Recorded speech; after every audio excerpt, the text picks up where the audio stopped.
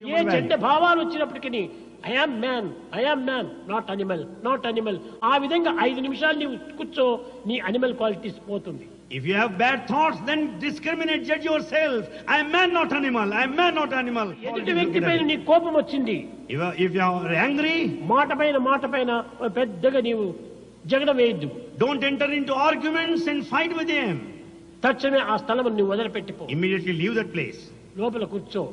Sit there inside. Am I man or animal?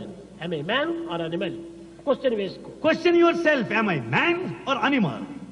నేను man, not animal. I am man, not animal. ఈ విధంగా నీవు ఈ దుర్గుణాన్ని దూరం చేసుకోవడానికి ప్రయత్నించాలి. Like this you make an effort to get away from bad qualities. కనుక మనం హ్యూమన్ వాల్యూ చాలా ప్రధానమైనటువంటిది. Human values are very essential.